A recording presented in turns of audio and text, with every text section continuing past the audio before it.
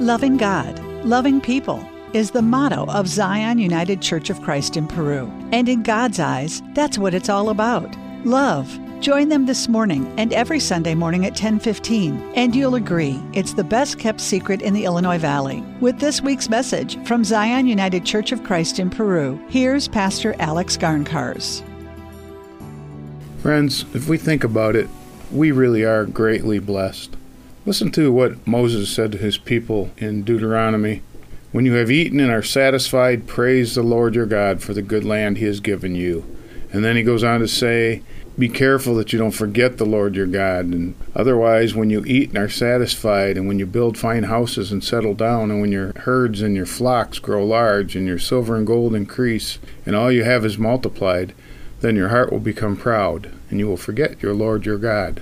That's good advice for all of us.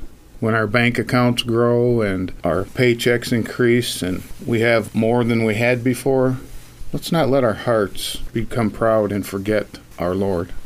It's important that we show our gratefulness to God for all the blessings that God gives us in this life. But we also need to express our thanks to people around us. Everyone needs to feel appreciated. There's a story of a young couple. The husband was graduating with his master's degree, and it was the evening of his graduation from a long, grueling master's degree program.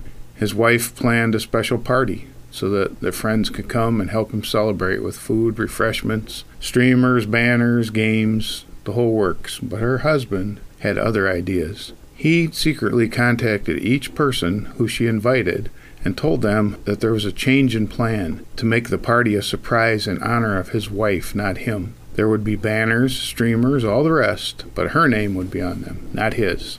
They wouldn't say congratulations to him, but thanks to her. He wanted to show his appreciation for the years of sacrifice she had devoted to helping him reach his goal. She had worked full-time and had delayed some of her own dreams to put him through school. In many ways, it had been harder on her than the long hours of study had been on him. When the day arrived, he arranged to get her away from the house, and while she was gone, he put up a huge banner with her name on it. All the guests arrived. They greeted her with a loud surprise. She fought back tears as her husband stood in front of family and friends, and with words of love shared his gratitude for all she had done for him. It's important for us to show our gratitude to God for all the blessings that we've received, and it's important for us to express our gratitude to those special people in our lives who have blessed us: parents, spouses, partners, mentors, close friends, teachers. The list could go on and on. People who have played a positive role in our lives. They deserve a word and an act of appreciation. The interesting thing about expressing our appreciation to God and to others is that it blesses us as much or sometimes more than it does them. Of course, God doesn't need our gratitude, but we need to express it to God. Our friends and families do need our gratitude and appreciation, but we also need to show our people how we feel about them for our own sake. More and more studies are showing that gratitude is one of the greatest things we can do for ourselves mentally, emotionally, and even physically. We've talked about people who are depressed. Their doctor or counselor suggests that they begin to look for things and people to be thankful for if they're depressed. They do this, and it changes their life. After a while, they have a new outlook.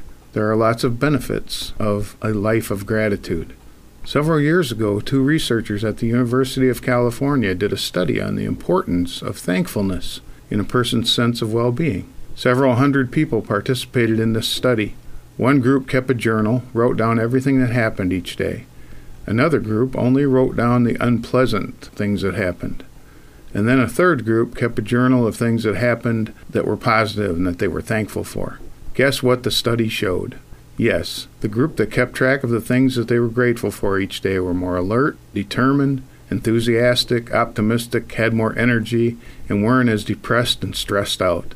They also felt more loved and were more likely to do things for others, kind things. All of us know positive people, and we know that it's true. When we express feelings of thankfulness, it has a positive effect on us. If you are thankful for what you've got, and if you're grateful for the people you love, you are one lucky person. David Reed said, "If I were to wake up one morning and find I was an atheist, with my faith in God completely gone, I think I would miss almost more than anything else having someone to thank." Wise people know this is true. Someone has said, He who is grateful is never truly poor, and he who isn't grateful is never rich. It's so true. Want to be happy and rich? Learn to always give thanks. Let's not forget to say thanks to the people in our lives who make a difference. Most importantly, let's remember to thank our God for being so very, very good to us. Zion United Church of Christ at 6th and Grant Streets in Peru has services this morning at 10:15. Join them to hear more from Pastor Alex Garncars and discover why their community is the best kept secret in the Illinois Valley. And come back next week at 8:25 for more with Pastor Garncars from Zion United Church of Christ in Peru on 103.9 WLPO.